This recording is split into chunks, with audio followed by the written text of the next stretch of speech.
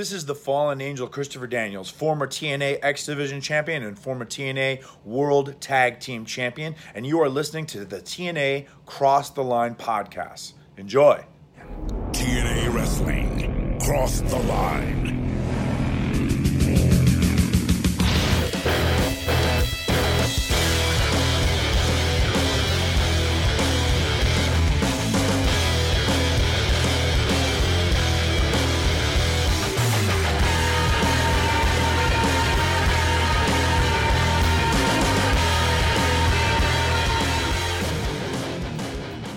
And we're back with episode 192 of the TNA Crossline podcast. I am Bob Colleen Jr. With me, as always, is Dallas Gridley in Dallas. We are coming off of the debut on Spike, and by God, like the last 5 minutes of that show was quite explosive. Now, let's just say the first episode of the Spike era was good overall, but at the end, we had two major debuts. One's really a return, but I guess in our land, we'll treat it as a debut because we're on national TV.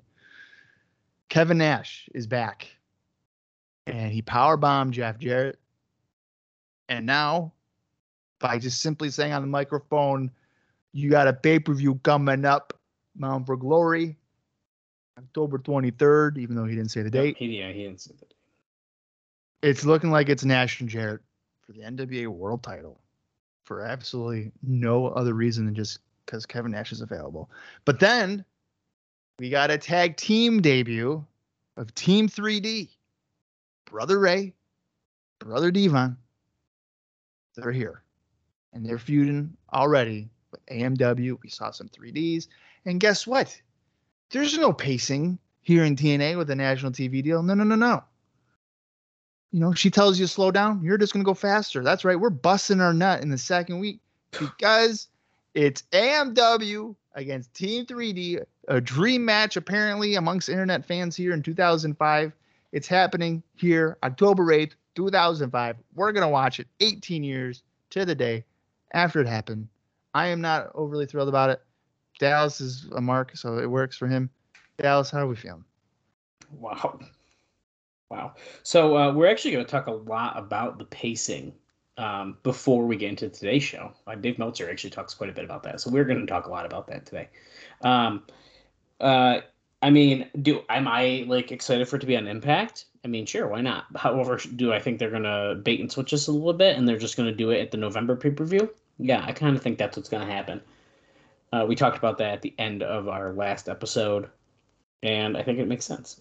And you know what, Bob? I think it is a dream match. It's TNA's top tag team versus one of the most historic tag teams. Yeah, I'm trying to think back to how I was in like 2005, and I don't know if I ever really thought of it as like a dream match. And it's funny because we've talked about the Dudleys in 2005 before. Yeah. And how it's like, what the fuck were they even doing? And the answer was nothing.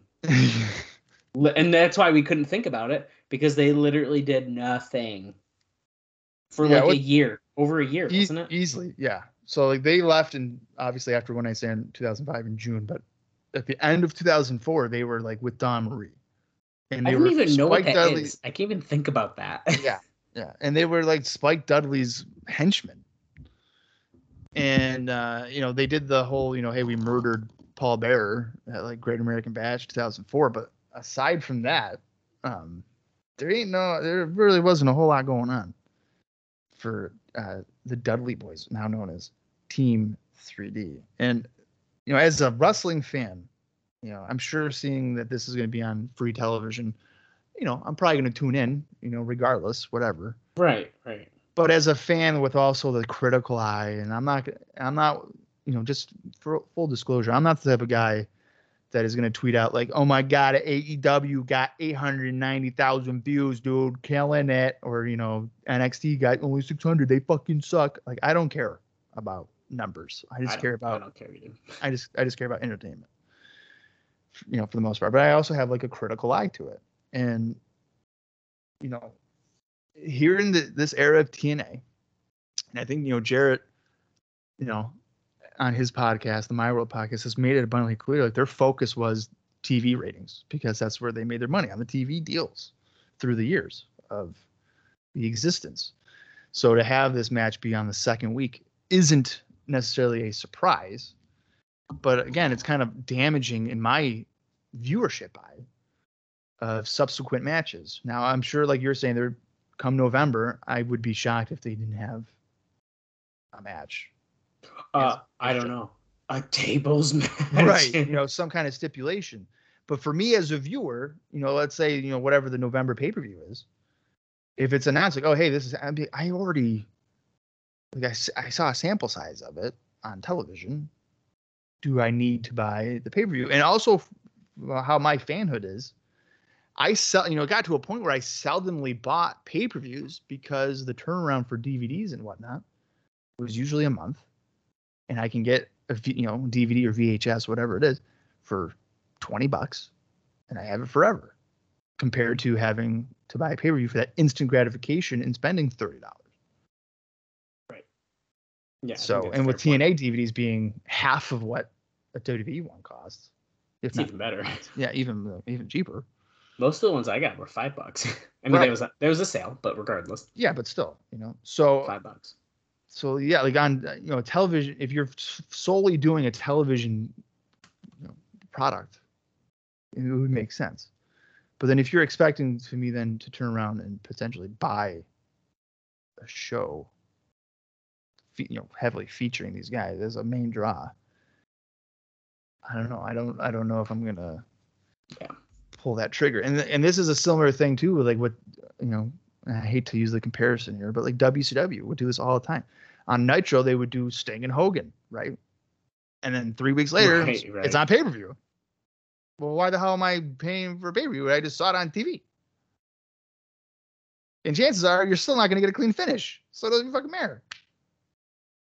Or like the next night, the same match will happen. That just happened on the pay-per-view the night before. That I hate that one too. It's like it's a rematch. It's like, man, I could have just waited and saved $3. Right. Yeah. So sure, it's a crammed. The pay-per-view is gonna be like 20 minutes long on the match, and then like on TV, it's probably gonna be like half of that. But right, I'd take half of it rather than paying for it. Yeah. No, I totally agree with that. And again, I'm just I feel like Team 30 is a very played out act, especially by 2005. There's really just AMW and Team Canada now that are a viable heel teams to feud with them. Diamonds in the Rough are not at that level. Okay, Diamonds in the Rough is a great team that probably should have been like Team 3D's first match. There you go. They fucking beat them in 2 minutes. Yes. And then we built to the AMW one. Exactly. But again, they want that rating. That's what they're focusing on. So what are people going to do? Especially the first couple of weeks, they're probably, they want to build that audience. Be, oh, hey, the Dudley Boys are here now. Okay, cool. Kevin Nash is back. Great. So, I mean, I get it. But from a critical eye, I probably would have done things a little different.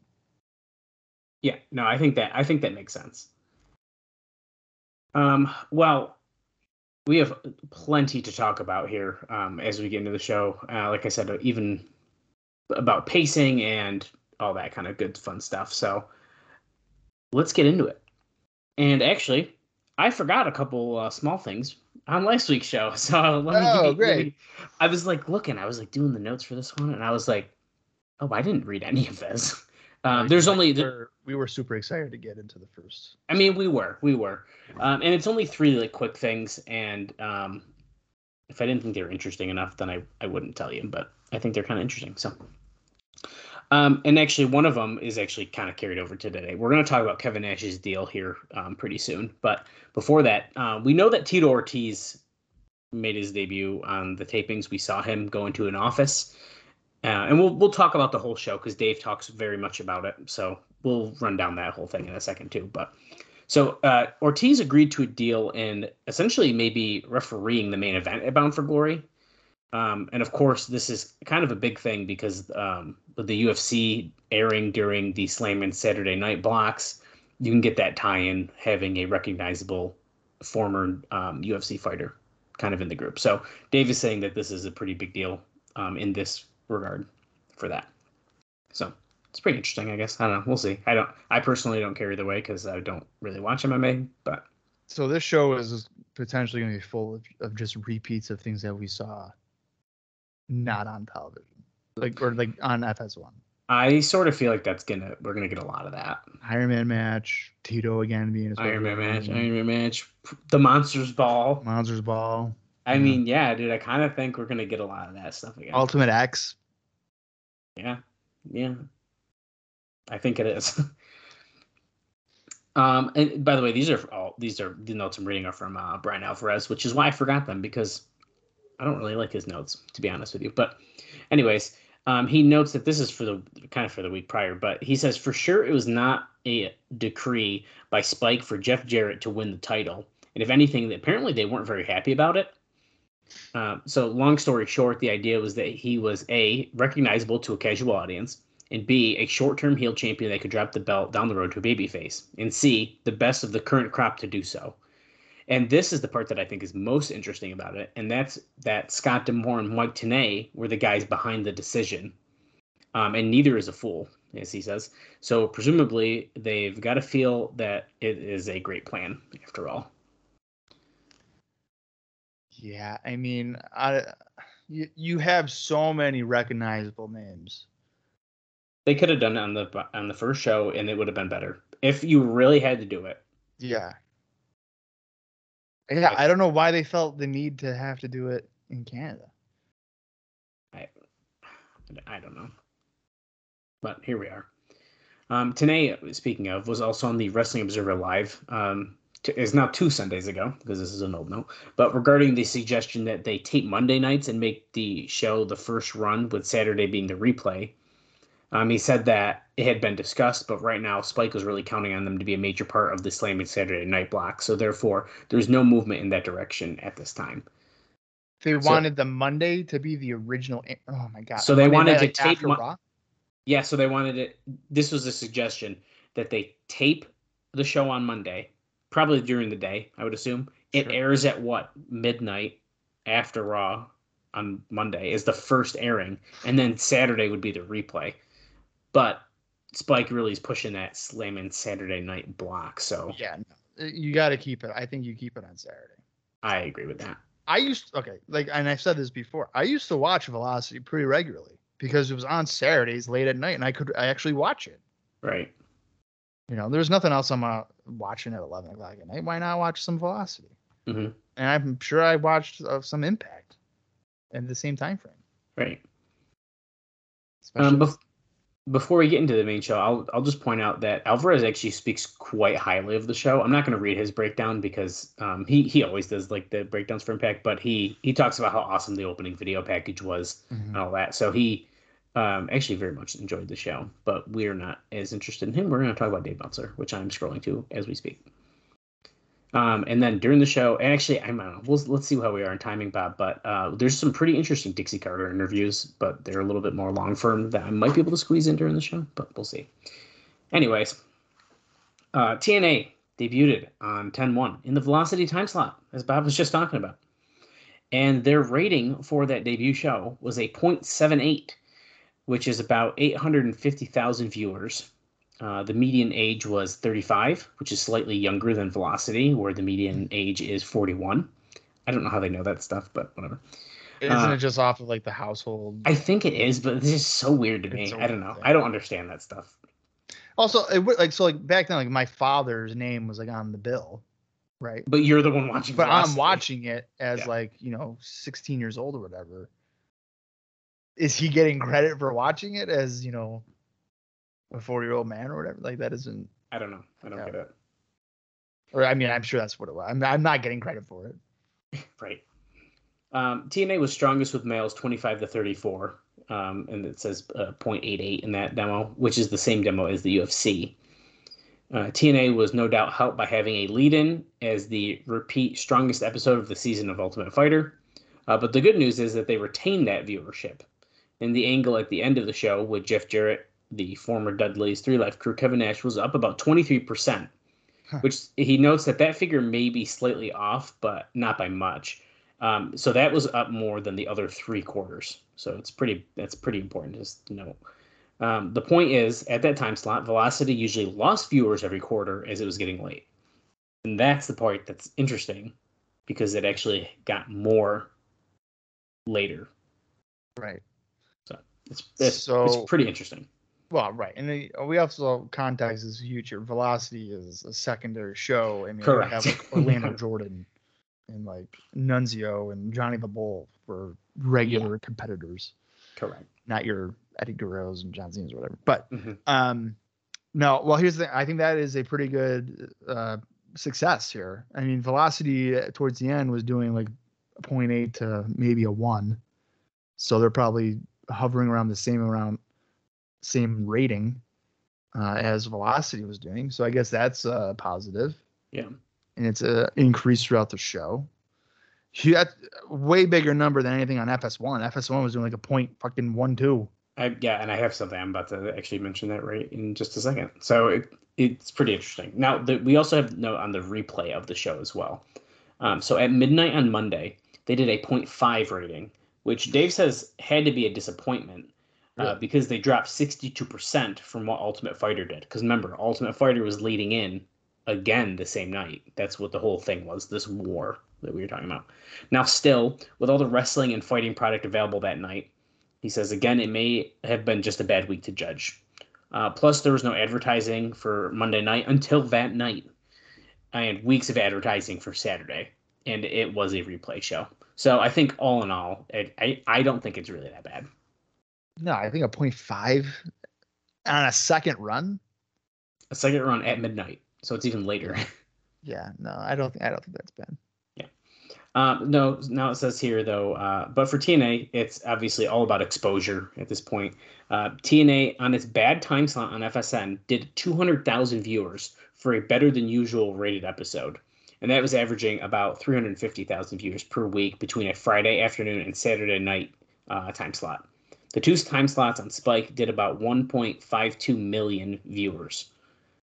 So that's Wait, what happened?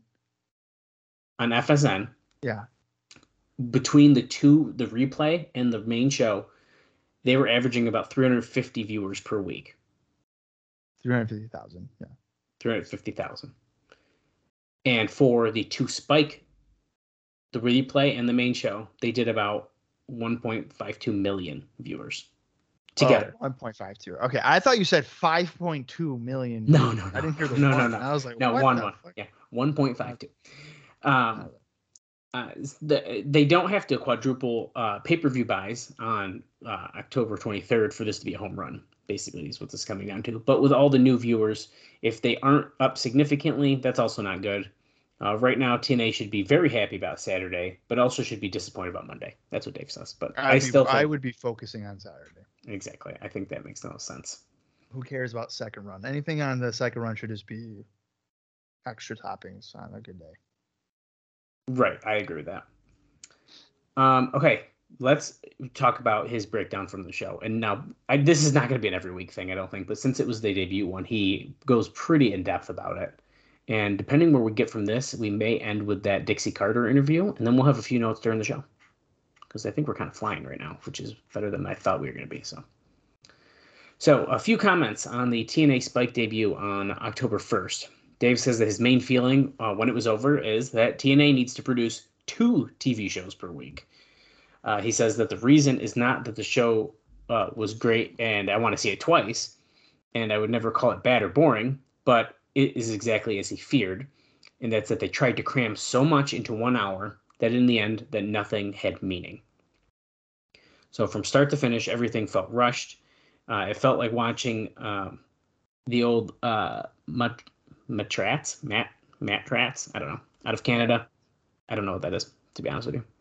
But he says that was a fun show. Bob knows what it is, so I don't know. Bob, was it fun? I mean, I know I'd never seen it, but I know I've never watched the Matt Rats out of Canada, but anyways, he talks about, it was full of great moves, but nobody's personality got over and no stories were told. And there's some pretty interesting stuff right here in the beginning that's going to, I think, surprise you. So AJ Styles and Roderick Strong rushed so fast through their match that you were left with nothing but a few oohs of Styles' more spectacular moves.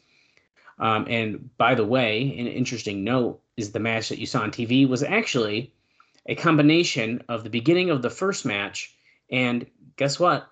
There was a second match because they had spliced in the ending because it was botched. So we saw a spliced match. You're kidding. No, and actually, let me. This is like when I saw two of the same Lex Levette matches, but I didn't know it. Oh, that was something else. So I'm trying to find. Hold on, it's up here somewhere because I thought that he said it right there too, but actually, it looks like he doesn't. It was in the old note. So let me see. Oh, here it is. So basically, they redid the Styles and Strong match because they botched the finish, the reverse DDT, and then doing the Styles Clash and stuff. So he like messed it up. So they were like, well, "Fuck it, redo it." And it's funny because before I knew that, I was I get the results, and their name was on there twice. And so basically, they did Explosion, the first Explosion, the show, and then that match again before taping the second show. Oh my god. Okay.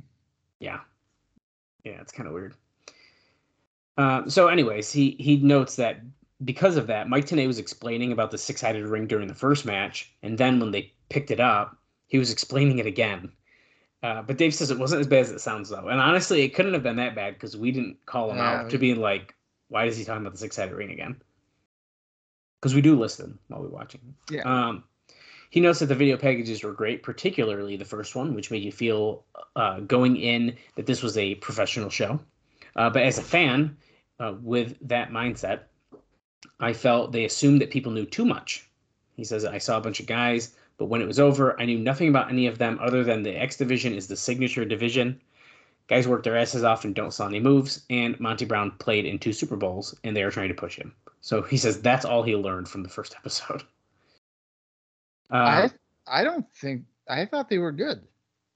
I thought they did good too. To be honest, this sounds I like fast-paced shows, to be honest, but I mean, I don't. So here's the thing: when he was saying that it felt rushed and like nothing felt like it could like mean anything, I don't really agree with that. I thought that there was pretty good pacing for a 40-minute show.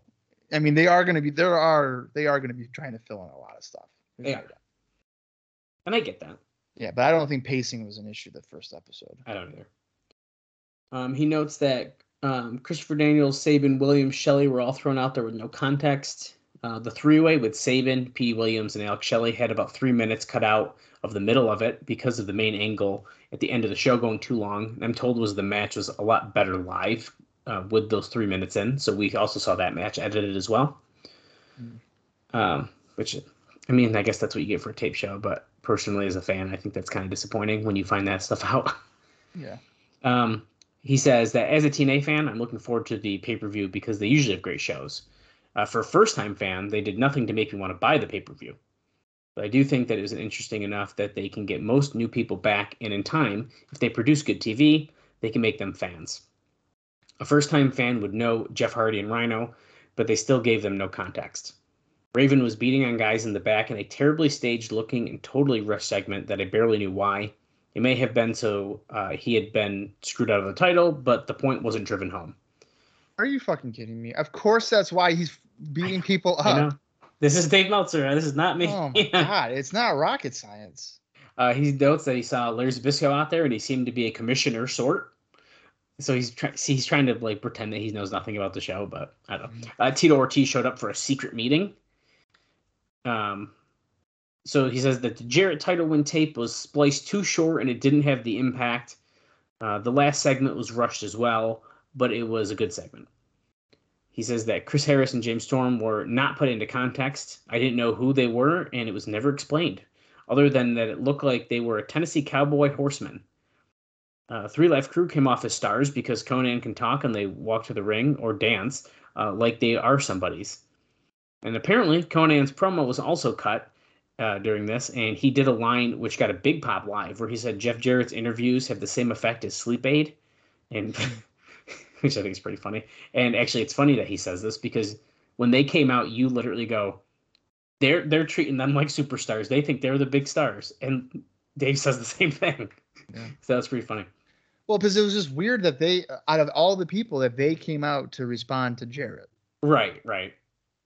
Like, if you've been watching the show for the past 6 months, there hasn't really been that interaction to be like, oh yeah, this makes sense. They're clearly, it's because it's, oh hey, it's Conan from WCW. Oh, it's Road Dogg from WWE. Casual fans are gonna know who this is. Right. He notes that fans pop big for Team 3D, which is no shock. They gave everyone 3Ds too fast, and they came across Major League and are recognizable stars. He says that Devon is in the best shape I've ever seen him, and Brother Ray is in better shape than he was in WWE. They came across hungry and not guys who learned WWE style and are now picking up a paycheck and made a name. On a made name, excuse me. The T-shirts with the middle finger on the back saying something like "fuck trademarks." It actually said trademark this, but whatever. Can be a merchandise seller, but nobody acknowledged it or explained it. When Bubba looked at the camera and gave a message to Stanford and flipped it off, it was edited off the TV with a nasty jump cut and not well done because Mike Tenay was screaming, "You tell him, Brother Ray," and was not edited out, but they did cut out him giving the middle finger on TV, apparently. Yeah. Even though we heard nothing he said, that was still in there. We were told that some of the higher-ups were squeamish of the idea of middle fingers on the show. However, the segment was nixed by Spike, and this may be a key story in the long run. The segment was scripted in advance to make the company look like it was an edgy, like ECW kind of show. Spike at first approved it, and then, after the fact, asked if it could be edited out because they felt that it would come across as Spike TV giving the WWE the middle finger and not the Dudleys doing so. But it also comes across as Spike is already backing away from wanting a confrontation, which is pretty interesting after all the stuff that we've been talking about. Right. And he keeps going. We're still going here. Some of the editing was because of the show went long live, which is why some of those matches got cut and stuff. But there were a lot of production snafus at the taping, to the point that it took 2 days of extensive work on the debut show before it was ready for air. And even that, there were some minor issues that snuck through. They used a combination of existing TNA people and some new people from Spike. And the new people from Spike have to learn their way. This is production-wise. Spike has given the promotion the okay to use Juice, which has been an issue in question until this week. So unlike FSN, we can bleed on Spike. Right. So if we have a hardcore match or something, that's a positive, right? Yeah. And then he goes on to talk about Kevin Nash a little bit. He says that Nash is Nash, sort of a star, at least in name, but I don't think people care. But I think it's probably the right thing to have him show up on the first show. For such a big guy who has been a name for more than a decade, he really didn't seem to show star presence. Maybe because it was how he was dressed, and it didn't feel very impactful. The fact that the live crowd in Orlando didn't see him as a big deal didn't help. This may sound negative, but I think the product is there, but they need to slow down. If they did the exact same number of matches and angles, but spread it over 2 hours, and most of all, explain the context of what's going on, I think you'd have 2 very good shows, and I fear with 1 hour, it's going to be like this every week. Which I think, for me and Bob's sake, is kind of a positive. Yeah. But in general, he does say the reaction to the show was very good. He did an observer poll for this. He says 30% said that it was excellent. I've never seen these ratings before, but 30% said it was excellent. 47.6 said it was good. 11.2 said average. 3.8% said fair, and 7.3 said poor. I don't know how you could vote that show poor, but what do I know? It must be WWE diehards. It's like the people on Twitter now when you say one thing and then you got the other people bitching about another. It's the same thing. Yeah, that's exactly what it is. So, yeah, man, it's that's where we're at here. We had the first one, and Dave thinks they're going too fast, but he says that, I mean, he said it right there. He thinks that it's a good show and likes where it's at, but I think we were pretty happy with it. So, and I guess did we kind of talk about all the matches there? I guess we didn't. We kind of skimmed over some. So I guess really quick, we could say how AJ Styles defeated Roderick Strong, 4 minutes, 1 second. Monty Brown did a squash match against our favorite Lex Levette in 1 minute, 1 second. Chris Sabin won that three-way that we noted, defeating Alex Shelley and Petey Williams in 10 minutes and 30 seconds. And then Jeff Hardy and Rhino went to a no contest in 4 minutes and 18 seconds. Yeah. Now, if Dave thinks that this show is like fast now, he better get a seatbelt because like, it's not slowing down. Well, that's gonna be very exciting. Yeah. I can't wait. Bob, let's just do this Dixie Carter interview. Let's talk about Dixie really quick. I think we're doing very good on time already. I was doing these notes last night. I'm thinking this is about to be a 2-hour show. Maybe it was because I was tired and I was doing these at about midnight, and I was like, there's a lot of notes here. Okay, so it's a kind of a two-parter, and this will be a lot easier to do here before the show. But like I said, I was very worried about the Dave Meltzer breakdown. But he says it was TNA week, it seems, on Between the Ropes Radio. Dixie Carter, in her interview, talked about how she started working with the company in public relations about 5 months before they got rolling.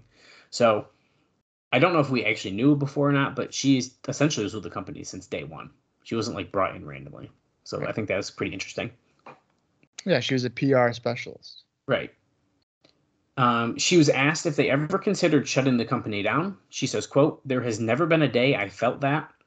She said, quote, "I and you and all of your listeners out there have read our obituary so many times, before we started, a month after we started, 3 months after we started. And that's been the most consistent pattern with us. People have been saying how we don't have a chance. You lose money when you start a new company. How many major companies immediately make money from the beginning?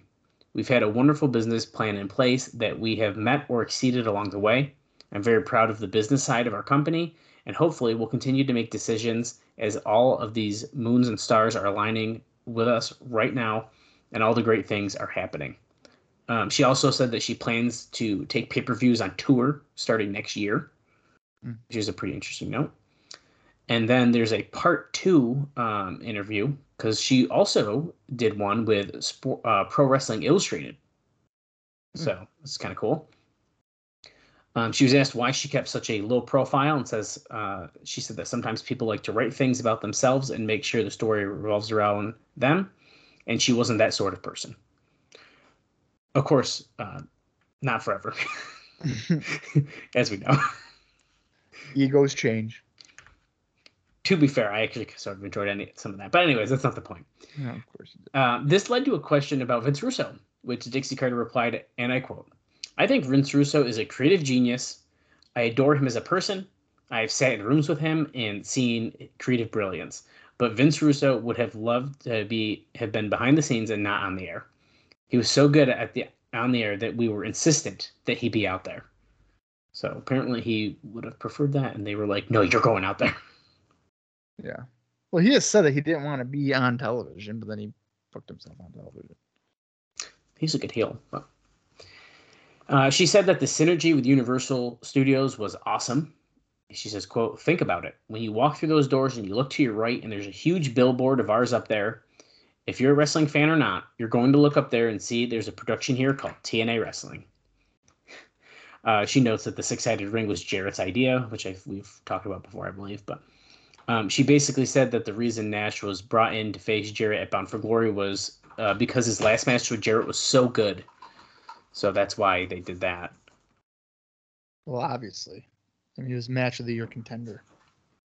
Right. It was just mind-blowing. It says here, she was asked one of the tough questions. Is Jarrett just on top because of his pops? Dixie says, "I think if you look at Jeff Jarrett's performance day in and day out, he's at the pinnacle of his career. From his promo work to his in-ring skills, he can take a wrestler who is not that great, and he can make a match shine. He has tremendous capabilities, and I think people are selling him short. Maybe they think it's because this is his company, so that's what's happening. I think Jeff is in the position he's in because, honestly, having some of the star power from the past, but also being great in the ring, great on the mic, and having the ability to stir it up a big time as a heel." She actually said that his biggest problem was his inability to want to push himself. which is interesting because it's Jeff Jarrett. She also indicated the next two major stars to get pushed are not surprisingly going to be Monty Brown and Samoa Joe, which is probably why we saw so many Monty Brown videos on the show. And finally, in another article on the Dallas Morning News, besides the line about losing $1 million per month, Dixie also said that the company was on track next month to actually break even, meaning at some point soon, if all goes well, they might actually become profitable. Wow. Well, there you go. Congratulations, TNA, making money. As soon as they go on Spike, remember, Jarrett said that on his podcast, and literally we just got the Spike. They say as soon as they go on Spike, they're profitable. Yeah, he's like, the second that I signed that contract, we made money. Let's go. Good for them.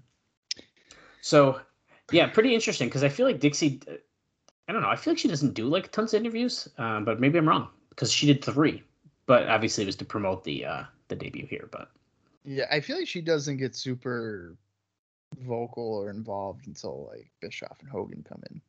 Oh, she goes like nuts, I think, when Hogan and Bischoff go in. Yeah, I mean, changes. The funny, well, I'm sure we'll talk about it eventually, but like I was at the press conference, and it's like funny because like Dixie Carter's like there. It's like TNA president Dixie Carter, Yeah. and it's like what the fuck. Right. It was pretty wild, but. All right. Well, I guess that means we're ready to get into this show then, right? Oh, Bob. I mean, the thing here is, I'm always ready to get into an episode of Impact. Dallas is always ready to cross that line. That's right. It's the October 8th, 2005 edition of Impact, the second one on Spike. The runtime is 41 minutes and 51 seconds. If you want to watch along with us, head over to Impact Plus, or you can find it in your own personal collection. That works too. I'm going to count down from 3, and when I say play, that is when you're going to want to follow along with us. So here we go. 3, 2, 1, play. This is TNA. I got to stop saying that every time it plays. There is another explosion note here, as we're going to probably do a highlight package. We're just showing the Dudleys. So this episode of Explosion was also at this taping, and it aired on October 14th, 2005, and we saw Alex Shelley team up with Samoa Joe to defeat Apollo and Chris Sabin. That's a weird tag team match. Yep. Look at all the explosions every time they're doing a move, dude. Bob, I'm a little sad. That Spike TV logo is a little different this week. A little darker. Oh, you wanted Impact? This is exactly what you got. It's the Dudleys talking, guys. Two guys who made the biggest impact in tag team wrestling. Brother Ray, Brother Devon, Team 3D.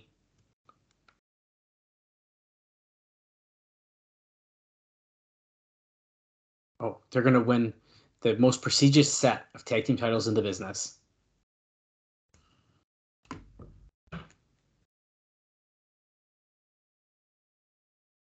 Well, you're going to find out about Team 3D is the baddest tag team on the planet. Yeah, I like how Devon provided basically nothing there. Well, that's his job. Yeah, I guess. But he didn't really add anything. 60-minute adrenaline rush. You're going to find out exactly what Bully Ray or Brother Ray just said. But I'm going to say it too. Oh, Raven is being escorted out of the building in handcuffs earlier tonight. He's being arrested.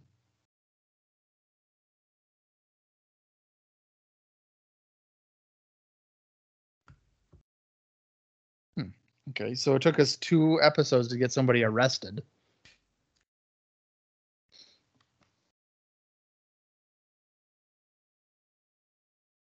Your 60-minute adrenaline rush is next.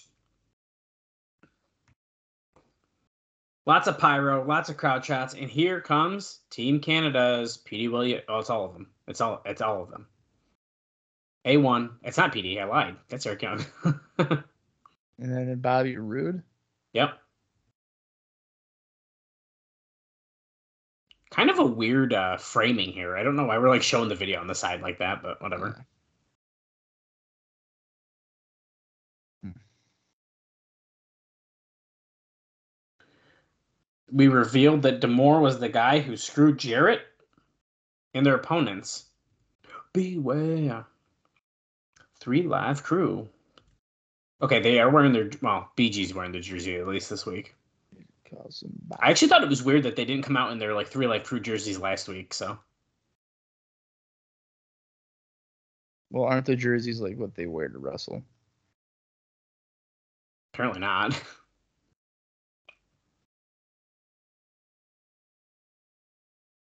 Dude, look at the 3 Live Crew figures in the shoe.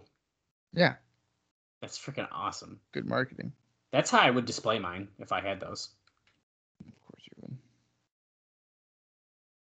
Look at Conan's hat. Yo, where's my dogs at? Yo, let me speak on this. Oliva la raza. Oh, yeah, O-Town. Total nonstop action brings to you the soon-to-be tag team champions of the world. That's quite a not the 1, not the 2, but the 3 Live Crew. Is that the same shoe or is that another shoe? I don't know. But Team Canada goes right after them. It's very weird to me, Bob, without the Fox box situation. Like, they did that for so long that every time the bell rings, I look up to see how much time there's going to be. Oh, I don't miss it. Oh, I mean, I don't like it on the screen, but I'm so used to it. BG jabbed Bobby Roode down there, but got distracted by Young, and then gets clotheslined by Bobby Roode. Did you like that? The voice of Coach Scott D'Amore. Yeah.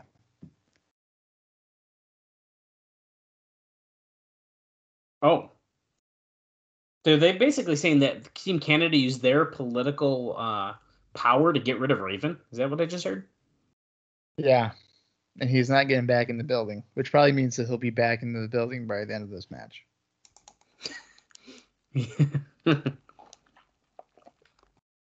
What would make you think that? It's Wrestling 101. He's gone. He's out of the building. Raven's back and he's driving the car. And he's still handcuffed. It'd be a whole thing. Hey, there's Nin. Kip James. TNA's like, what is he doing out here? Oh, neck breaker by Roode. Bam. Drives James down to the mat. The long, long history of BG James.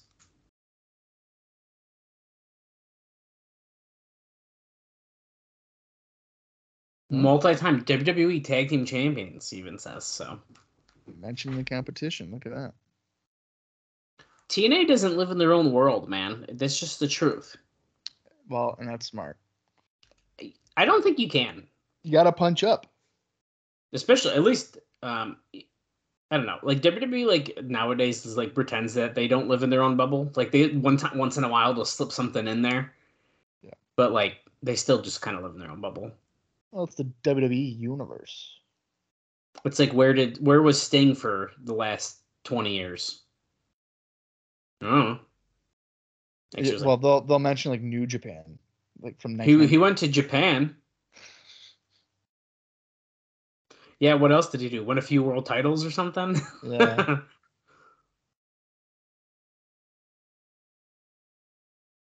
They're giving us every angle. We got the low shot, the high shot, the front shot. Ron Killing's cleaning house. Going after Eric Young, reverses Irish whip, comes off the ropes, hits that corkscrew forearm. Looks like he landed on the head of Bobby Roode. I can't confirm.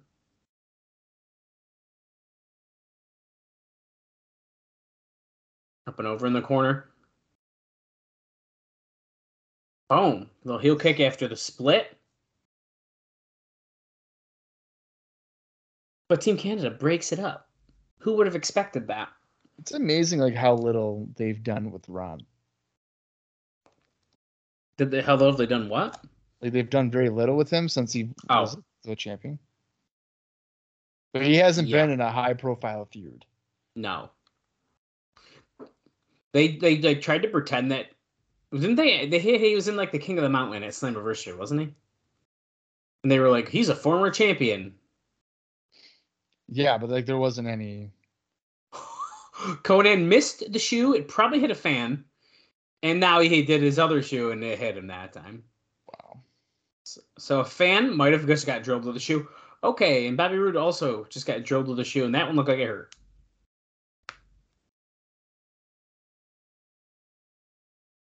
It's a fucking shoe. Get out of here, D'Amore! Oh. On hump Killings in air. he's doing some hip movements.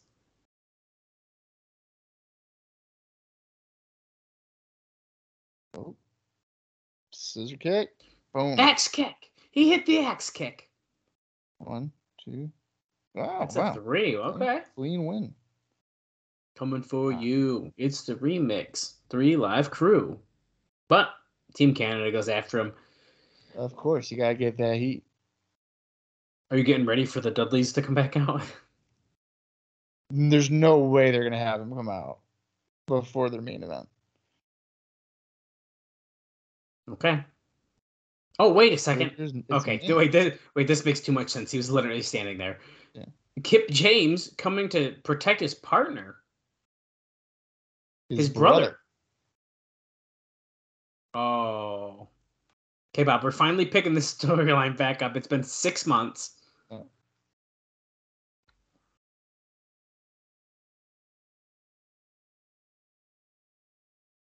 Conan's like, yeah, do something. So what? You're a foot taller than me.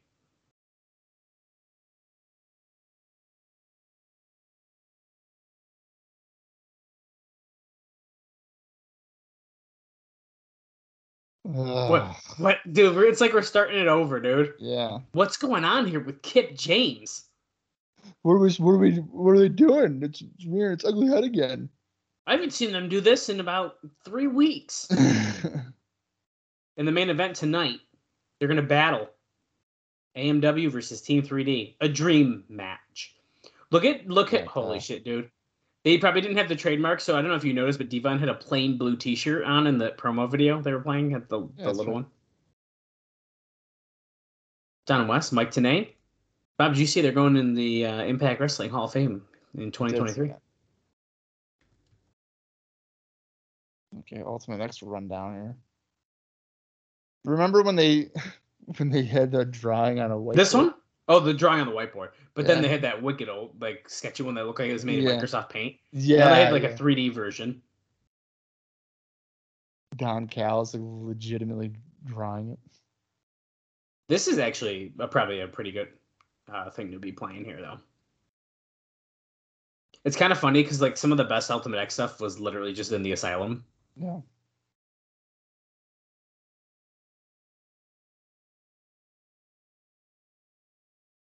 Also, I hate this. Okay, there we go. Now we're okay. Now we're showing some better ones. I was about to say, I feel like we're not even showing the best clips.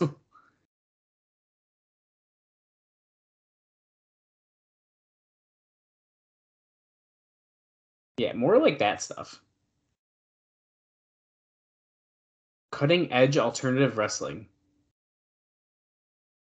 CEAW. That's what the name should have been, Bob. Yeah. Oh my God, she had both Christopher Daniels figures. She was handed those. And here he comes. Looks just like his action figure. Except the purple under. Indie notes for Mr. Christopher Daniels. He, on October 1st, he defeated Azrael and Matt Sydal for Ring of Honor at Joe versus Kobashi. And the next night, he defeated Jimmy Yang for Ring of Honor at Unforgettable. And then for WSW in Australia, Daniels wrestled AJ Styles on 4 occasions, 3 of which were singles matches and were a best of 3 series. And then one was a mixed tag. So their first one was a 30-minute Iron Man match, which AJ won 1-0. Daniels won the second one in 21 minutes. Then there was a mixed tag where AJ teamed with Gail Kim to defeat Daniels and Nydia. Okay. And then in the final of the series, AJ won, defeating Daniels in 14 minutes. And all those matches happened in Newcastle, Australia. Now, Austin Aries, who I don't believe technically has a contract, but he's here and he got an entrance, so that counts for something. So on he was offered one. I think we mentioned that, but anyway. Yeah. On October 1st, Aries lost to Doug Williams for 1PW, a cruel twist of fate in England. And then on the 2nd, he lost to Raven in a Ravens rules match for MEW in England. And then on October 7th, he fought FIP heavyweight champion Homicide to a no contest at FIP's X Factor. And then on the 8th, he teamed with Jimmy Rave to defeat Azrael and Sean Waltman at FIP's Fallout in Bushnell, Florida. Now, that FIP X Factor show, it was also headlined by Sean Waltman. Wow. This is quite an interesting three-way match here. We got Christopher Daniels, Austin Aries, and Matt Bentley. And Sean Waltman defeated Jimmy Rave on that show. So Sean Waltman's alive and he's wrestling. That is good. I was very focused on Tracy staring at Matt Bentley's butt on the way out. Did you mention a 1PW show on any of that? I did. You did. I just had my only note about that was that they used a lot of TNA talent, and you'll probably talk about every single match that's on there at some point. But it drew about 1,300 fans in a 1,500 seat setup, which is pretty good. That's not bad at all.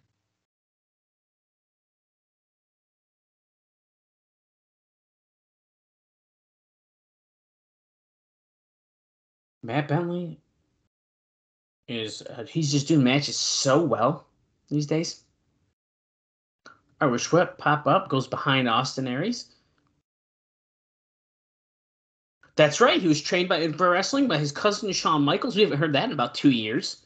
Yeah, and he just hit a neck breaker stunner combo there on Aries and Daniels. His gear is also shiny now because he's bad. He's back, and he's back. Daniels got something around his neck? He does. He's wearing like a necklace. Since when? I don't know. I don't like it. I don't like it either. It's like a little priest kind of one. No, I don't like that. No. Oh, tilt to world. Daniels lands on his feet. Hits Matt Bentley with a flatliner.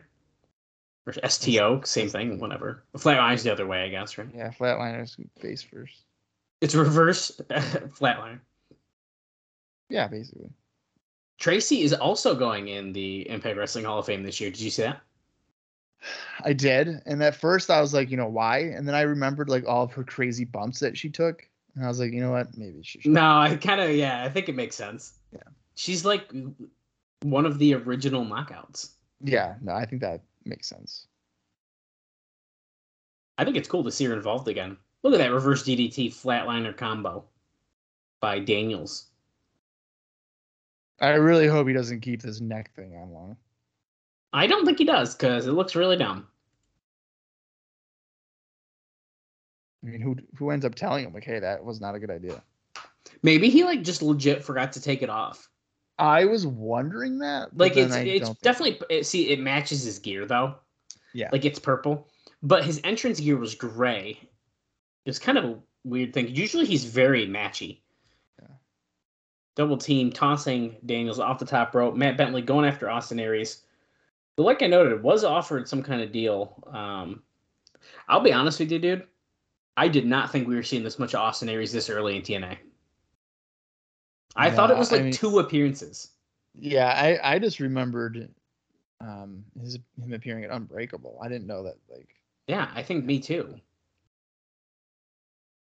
But he has had a few matches already. I feel like there can't be that much more, though. Right. I'll take more Roderick Strong, though. How are we feeling about Matt Bentley, like, push? I like Matt Bentley. I do too, but if you're like having guys like Roddy Strong and Austin Aries in here, I don't know. Well, yeah, let me look at that shit they just did. Reverse Hurricane Rana out to the floor. Yeah. Yeah, I mean, when you do stuff like that, you know who Matt Bentley reminds me of that no one else will probably even get the reference to? And you might think I'm stupid for this, but I'm going to say it as, look at this split like moonsault. Oh my God. He missed, but he tried to land on his feet. I don't know why. This is gonna sound so stupid. He sort of reminds me of Jason X in like a weird way. Matt He's Bentley? Yeah, he's like the Impact's Jason X. He's like kind of there, but he's like a guy they really like. Not his wrestling style or anything like that. Okay, I can see that. And that's a From little, like where he stands on the card. yeah, and like they're really into him. And like in reality, he's not a bad worker, but like people aren't really into him super much. Yeah, so just some explanation here. Jason Axe was a local wrestler here in Syracuse. Oh, Well, Saban and Petey are going at. yeah, so Petey was like Petey, hitting on Tracy. yeah, and Saban just attacked him from behind. And here comes Matt Bentley. Look at this. Oh, see, look at him doing dives, dude. Right after you're talking shit about him not doing anything. There he is, right there. Yeah, Jason Axe, he here in Syracuse, and like when 2CW was going on, like I feel like we didn't really value him, and then it ended, and we're like, wow, Jason Axe isn't that bad. Yeah. I mean, there's a lot of time where I was like, yo, fuck this guy. He'd go away heat with me, brother. I will never forget when there was going to be a 60-minute Ironman match with Jason Axe and Johnny Gargano, and I wanted to hit my head with a cinder block. Angels wings on Austin Aries for the pin. Well, good win for Daniels. That was good. So that was effective. Daniels gets the win, and then obviously if Bentley, Williams, and Saban are doing something with Ultimate X, that plays a part there. Right, and we saw the Ultimate X preview first. We're all tying it together. Yeah. And the battle tonight, AMW versus Team 3D. I'm kind of really fucking excited about it, I think. I'm not. I think you're underplaying it, and I don't like that. It's Team 3D. I just don't care. The Monster Abyss, we're seeing a little hype package of him. He's a monster. Because I fucking knew it was Zabisco, dude. Well, he's a monster. Is he the guy? He's a freak. Speaking of monsters, Johnny Fairplay's back, apparently.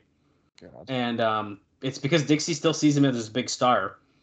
And Alvarez goes, which suggests to me that she's been hanging out in that monstrous ballroom for the past 2 years or so.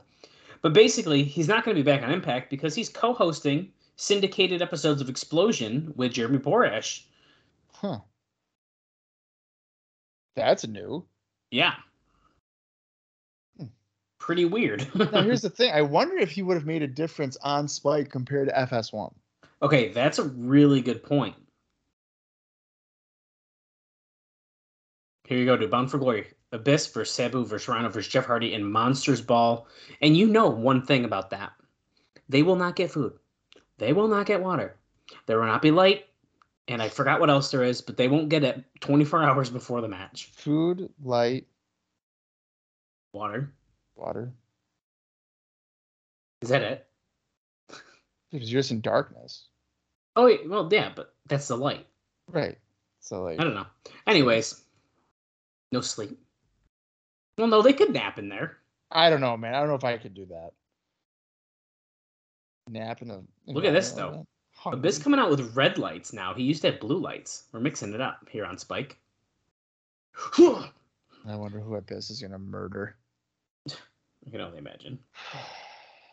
Well, let's see if Abyss has any indie notes. It's probably someone already in the ring, if I had to take a guess. Or it's going to be Sanjay Dutt. Watch be like Shark Boy or something. I have not looked at the card, so I actually don't know, but... Oh, Sunny. Well, hold on. Sanjay Dutt's come out to this. Oh, no, it is Sunny Siaki. That's Sunny Siaki's music, though. Yeah, but they had Sanjay Dutt come out to it once. Oh, look at it. Okay, so no more neck brace, and he's wearing his old, like, blue entrance gear. Oh, good. So we're, like, back to, like, old cool Sunny Siaki, but we know what's about to happen. Okay. I don't know if I like this. Abyss has a few notes here. At that one PW show, AJ Styles defeated Abyss in England. Then the next day in Michigan, Rhino defeated Abyss, number one contendership for the PTW heavyweight title. And then on the 7th of October, Abyss defeated Tyler Cook to win the NWA Missouri Championship, which was vacant.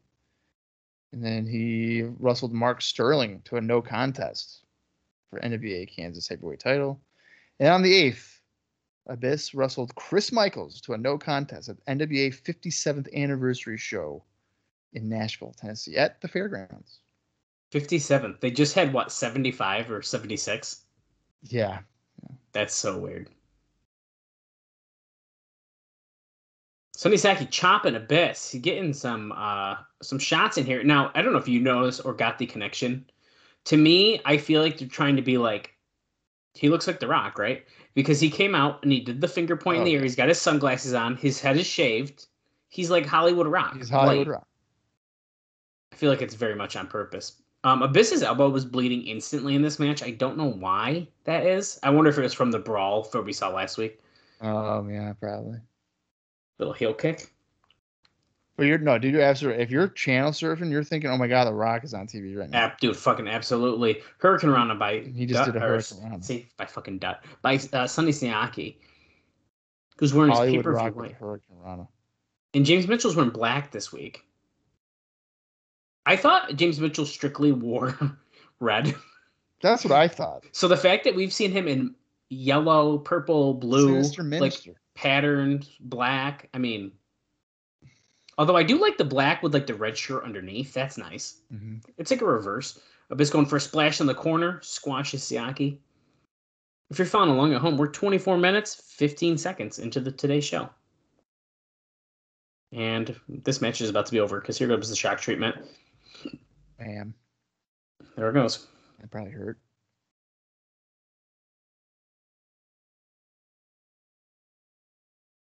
Is he about to go get thumbtacks? Is that what he's doing? No. Black hole slam. The crowd's chanting for it. See, there's the black hole slam, and that's going to be it. But it's actually kind of good that they've been running Universal for so long because the fans actually know who people are. So when you're watching on TV, they're not just like bullshit chanting for people. Yeah. There's like a connection with some of these guys. Even though there is like goofy chants like, Abyss. Yeah. And Lance Hoyt is basically Stone Cold Steve Austin. Right. Little Samoa Joe package here. Mm-hmm. You'd think this guy has been here for 3 years. I feel like he's been here since June. I know. I feel like after his first match, it was like, oh yeah, he's been here, right? Like it felt like the perfect fit. Speaking of people that are here now, I don't know if we're going to see him on today's show. So Kevin Nash's contract, he signed a 1-year deal for 4 pay-per-view appearances, which would be 2 more after the next 2, if that's what's going to happen, and 16 TV appearances. Theoretically, the last 4 weeks before all 4 of his pay-per-view shows. Mike Tenay's in the ring with Larry Zbyszko. We just said he's the commissioner, or whatever we're calling him.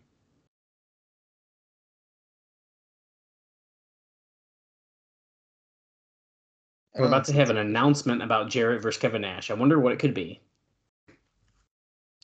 Dude. The championship committee, dude.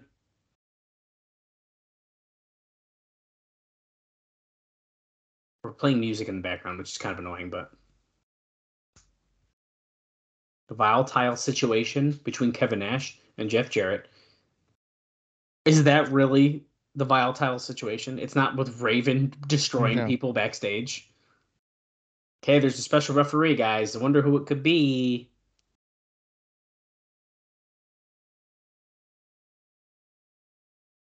TNA is bound for glory, and nothing is going to stop it. He needs a man who has no personal agenda in TNA. That's not true. He punched Jarrett before. Right. He's refereed Jarrett's match before. It's not fucking true. He's been here before. You son of a bitches. I can't believe that. Here comes the Huntington Beach bad boy. I love that. Okay. In 2005, this is now his second or third if you count the non-impact one or whatever, appearance, right? When he comes, what year is it when he comes back again? And then it's 2013, right? No one cares. This is people are excited because he was just hot. He gives a fan his beanie, And then he comes back and people are like, who gives a fuck? To TNA again. He's another guy, I guess. I never realized how many times this dude's appearing on I Impact. didn't think he was going to be in the studio, like in the venue. I mean, that is nice. On October 23rd, TNA, myself, Tito Ortiz, the millions of fans around the world.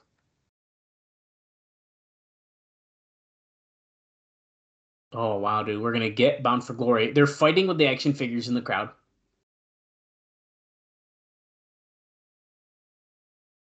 Jeff Jarrett and Kevin Nash. He's got 2 rules for him.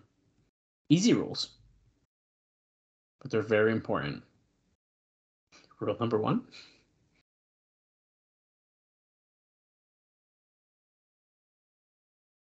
Rule number 1, you respect him as a referee in the ring. This is so bad, Dallas. Rule number 2, if you ever lay a finger on me, he's going to what? Kick yours? Break yours? You break yours? Oh, okay. If either man breaks his rules, punishment will be quick. Punishment will be severe. And punishment will be final. Yo, this guy's bad. Not a good promo, man. Not and here comes Double J, the NWA champion. Damn it, Tito. Dude, that's one of his favorite shirts, dude. Back in May. Jarrett for Prez. Okay. They're like not even acknowledging that Tito was here before. See, that's weird. Well, let's hear what Jarrett says. Did I hear what I think I heard? That Tito Ortiz is a special referee at Bound for Glory? Tito, I'm going to make it real simple for you. I don't have a bunch of rules. I just have one. If you utilize one finger on him, he's going to break his freaking neck. Yeah, well, he already did. Oh my God, the wannabe comedic actor, Kevin Nash, he's going to send him back to Hollywood with Burt Reynolds and Chris Rock. It's not going to be the longest yard at Bound for Glory. It's going to be Kevin Nash, longest night of his career. Oh, dude, we're blowing through his paper. We're blowing through his appearances, dude. Oh, the camera is acting like as if Nash is going to be running to the ring. Give me a break. No, because Jarrett was running up behind him. And he did. He went right after Nash, and now Nash is laying him in and looking really pissed off. Crowd is not reacting to this. No, they're actually really fucking silent. Probably because, I don't know, they already saw him. Yeah, so it's not as exciting anymore. There's no heat for Nash. Off the ropes, we cut to a different camera for some reason, and Nash does a clothesline, and now he's laying in some right hands. Tito Ortiz is just watching. Just like, yeah, I don't know. Now he's choking out Kevin Nash. Wait a second.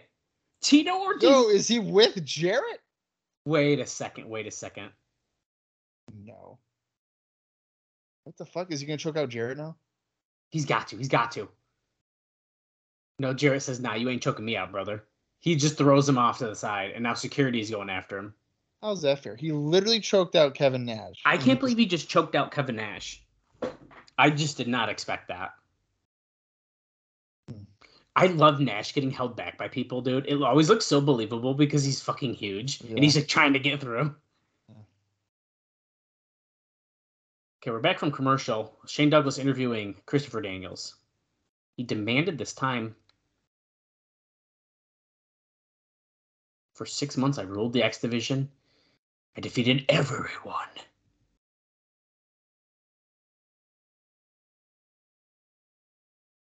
AJ Styles. Fooked him up, dude.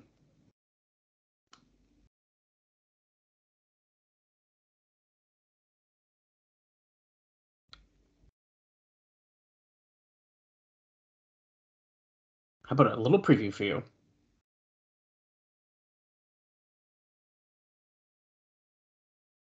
Oh, 3 of his best friends from the X Division, and he can guarantee that he will defeat them in 15 minutes or less. So it sounds like we're going to get a Christopher Daniels gauntlet next week. Yeah. Oh, Styles. He ran in.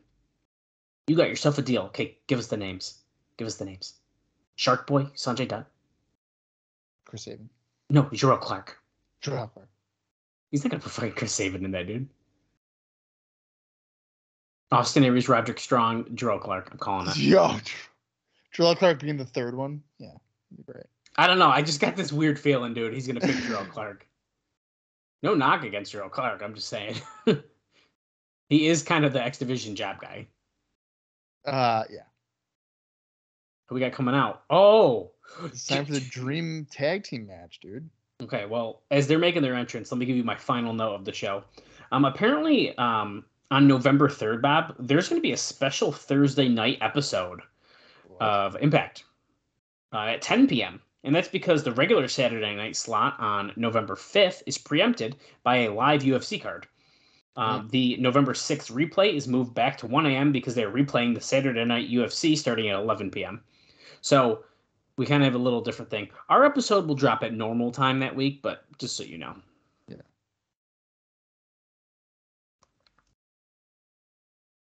We have some decent time left in the show, Bob. We might be getting the full match here. Yeah. Well, you know how I watch it. We have about 7 minutes and 52 seconds left in the show. I don't know, dude. We might be getting the full match here. I don't know. No, Bubba, you're not supposed to look at the camera that's following you. Yeah, he doesn't know what he's doing. It's supposed to be so we can get the cool back shot.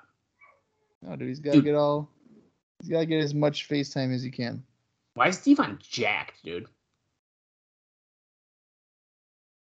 Did you know that he had like a stroke and back surgery before he just came back? Back surgery? And a stroke. Who did? Devon. He had a stroke? That's what I read.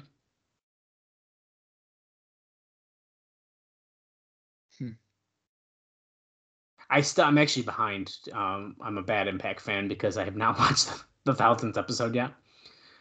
I had no idea about stroke. So I don't know how they did. They also hyped it up like they were going to fight some crazy mystery team, and then it was like, not that. I knew as soon as they didn't announce a team that it was going to be like just... You know what I thought it was going to be, though? What? AMW. Oh, yeah. Because they were going to be on the show, and they kept showing the card. It didn't say Team 3D in action. I would have been fine with bullshit if they said that. It was Team 3D and two blank silhouettes. Right. That, to me, screams, you were doing a good team. And that is not what they did. Yeah. Devon's starting out with Harris? Storm. I couldn't tell. It was zoomed in on his butt or something. I can tell by the ponytail. Oh, yeah, the ponytail. Well, see, I didn't know if Harris was doing a ponytail because they're bad now, so I really didn't know. Both Team 3D throwing Harris into Storm now, and then here comes Devon with a splash. Brother Ray coming with one. Are we going to get a... Oh, I thought we were going to get like a 69 thing. Throws Harris out. Devon clotheslines James Storm out of the ring, too. We're going to a commercial break.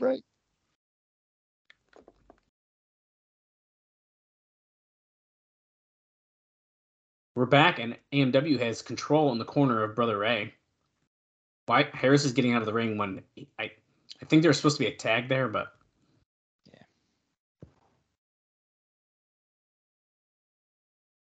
Oh, okay. So during the break, Team 3D was using the crowd to get fired up, but apparently that must have not helped them very much because they're getting their ass kicked right now. Okay, so Bob, you have this match going on right now. It's legit. It's happening. Mm-hmm. Well, you know Team 3D is not going to Bound for Glory. Mm-hmm. Who's winning the match? Oh, boy. Well, I mean, personally, if I am booking, okay, Team 3D is losing. I think, dude, especially now that America's Most Wanted is heels, they cheat to win. They have to win this match, dude. Right. Because Team 3D losing is not going to hurt Team 3D. No. They are the WWE team. People know who they are, whatever. They have that history. AMW's newer. People aren't going to know. But if they beat Team 3D, a casual view will be like, who the hell's AMW that they beat these guys? You're establishing your star, your homegrown stars. So by that logic, TNA will probably have Team 3D win clean. Correct. which is very normal for them. Yeah, it's misguided. In my opinion, when when a WWE guy comes in and he immediately beats your TNA name, What's that telling you? You're solidifying your competition as being better than you. Another important question for you. What is your favorite Team 3D Dudley's match? Regular tag team match. You have to pick one. I can't pick like TLC. No, that's a cop out. There's 3 teams. Okay. I'll say against Edge and Christian Royal Rumble 2001. Okay. And that's only because the Dudley Boys were working, quote unquote, with concussions. They were what? The whole angle was that Edge and Christian concussed them. Oh. So they were working.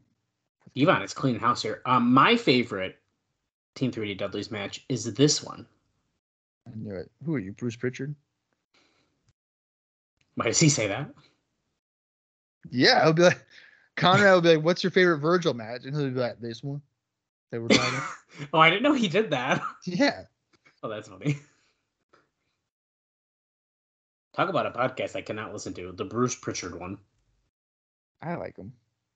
Oh. You like major bullshit, more bullshit than Eric Bischoff? Yeah. We got to see Doomsday Device here by the Team 3D on James Storm. What a rush. Yeah. It was okay, kind of. Dude, the crowd's going nuts, though. I mean, they're super into this match.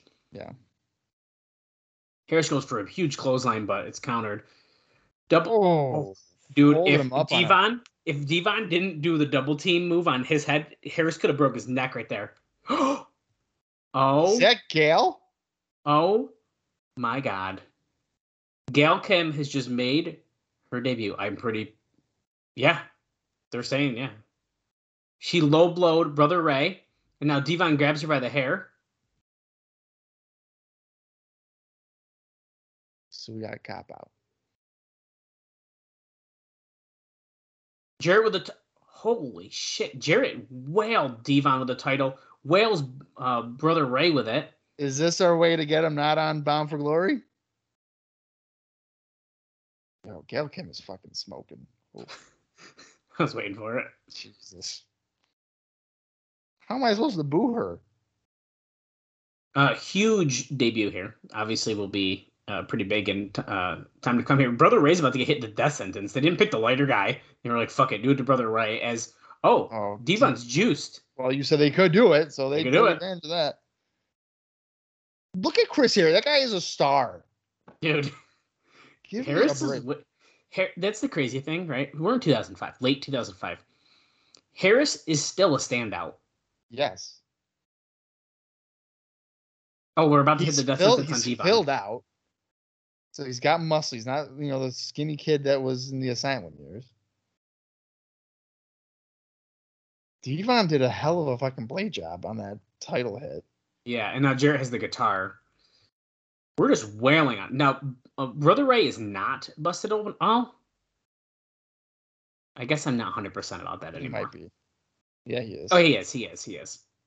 Okay, also pretty good. But Devon, because he's bald, is like top-notch stuff. Guitar shot right over Brother Ray. He was selling too long, so Harris kicked him down. That was kind of nice. Hey, dude. This is pretty wild. Pool of blood. That's a pool of blood. Yikers, man. I have a controversial statement. I kind of like Jarrett and AMW. Well, I don't hate it. I think it's actually, in like heel AMW so far, pretty good. I don't hate the trio at all. Well, we went off the air. And I think you were right. I think that was kind of that was us writing the Dudleys off for Bound for Glory, which is pretty unfortunate in hindsight that they can't be a part of this huge show, but that beatdown makes AMW look pretty good. Yeah, I would say so. I mean, I'm not surprised that, like what you were saying, that Team 3D is now like apparently gone for a little bit, but Mike, what I'm expecting, we'll get through Bound for Glory. Actually, okay. Hot take here. This is my big thing here. I'm gonna book this now. Bound for Glory. We're gonna see AMW in the Naturals. We're gonna repeat the stuff we already have seen. Okay. We know it's gonna be a good match. They're gonna win the tag team titles again. Can't complain about that. Love it. The week after, maybe 2 if you really want to push it. Team 3D is gonna return to build for our November pay-per-view. The Dudleys win the titles. Will it be a tables match? Probably. You think they're going to win the titles on their first attempt? Once again, you just said it earlier. In TNA, they're going to have the guys go over right away. That's just what they do, dude. I hate to say this, and I'll compare it to current day stuff, right? Yeah. Basically, Trinity comes in. I mean, she's a great wrestler, but she gets one shot. I'm pretty sure she got one shot at the knockout title and she won. Yeah, of course. I will say, I'm pretty impressed that Samoa Joe has not won the X Division title yet. I will give credit where it's due. They've held off on that. Yeah. I'm shocked. But needless to say. There is more depth in the X division than the tag team division. All right. So that's my prediction right now, at least as far as our tag team division goes. And I think it makes the most sense. And especially if Team Canada's kind of aligned with America's Most Wanted during the weeks between Bound for Glory and the November show, we'll probably get a Team 3D versus the Team Canada thing to kind of fill some time. Yeah. I think there's no way % chance that Kevin Nash leaves with the title. No, not even thinking about that. Yeah. But the fact that Tito Ortiz choked Nash out and only kind of threw Jarrett aside is super interesting. Yeah, that could be a little bit of a I think that's a foreshadow, yeah. Yeah. Well, I for one thought that was another good episode of Impact. Yeah, I thought it was too. I mean, for a 41-minute show, flew by. I mean, Tito, like you said, is a very poor, horrible promo. Very poor promo. A bad live promo for wrestling. UFC, he knows how to talk, but when it's apparently scripted for him, no way. Not good. But that's okay. We can't be good at everything. Right. And then Jarrett, and I mean, honestly, the better part of that segment was after he stopped talking, so it kind of worked out. Yeah. Well, we got 2 more weeks, and then it's arguably the biggest show in company history. Yeah, that's pretty crazy. Bound for Glory, the show that was supposed to happen back in 2003. Yeah, that's so wild. I'm glad that they had the name and they were like, this has got to be what we do, and they stuck to it, and we're literally doing Bound for Glory. I'm surprised they didn't do Bound for Glory instead of Victory Road. Me too. But maybe they did that on purpose. Maybe they really wanted to test things out, and they waited, and we are finally getting it, and it's supposed to be the biggest show so far, to the point where I'm almost a little worried about how long that episode's going to be. But we'll find out when we get to it. We'll find out when we get to it. We'll cross that bridge when we have to. That's right.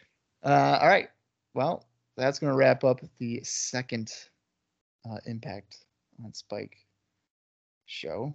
And like Dal said, we are just now 2 more weeks away before Bound for Glory. And boy, let me tell you, TNA is going to continue to provide some captivating stuff. We had Gal Kim debut here.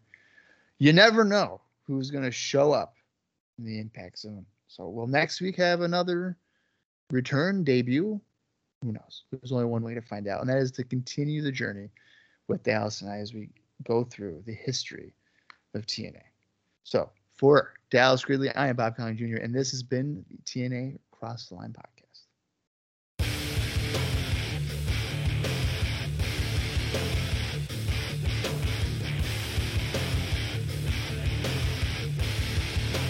We find the defendants guilty.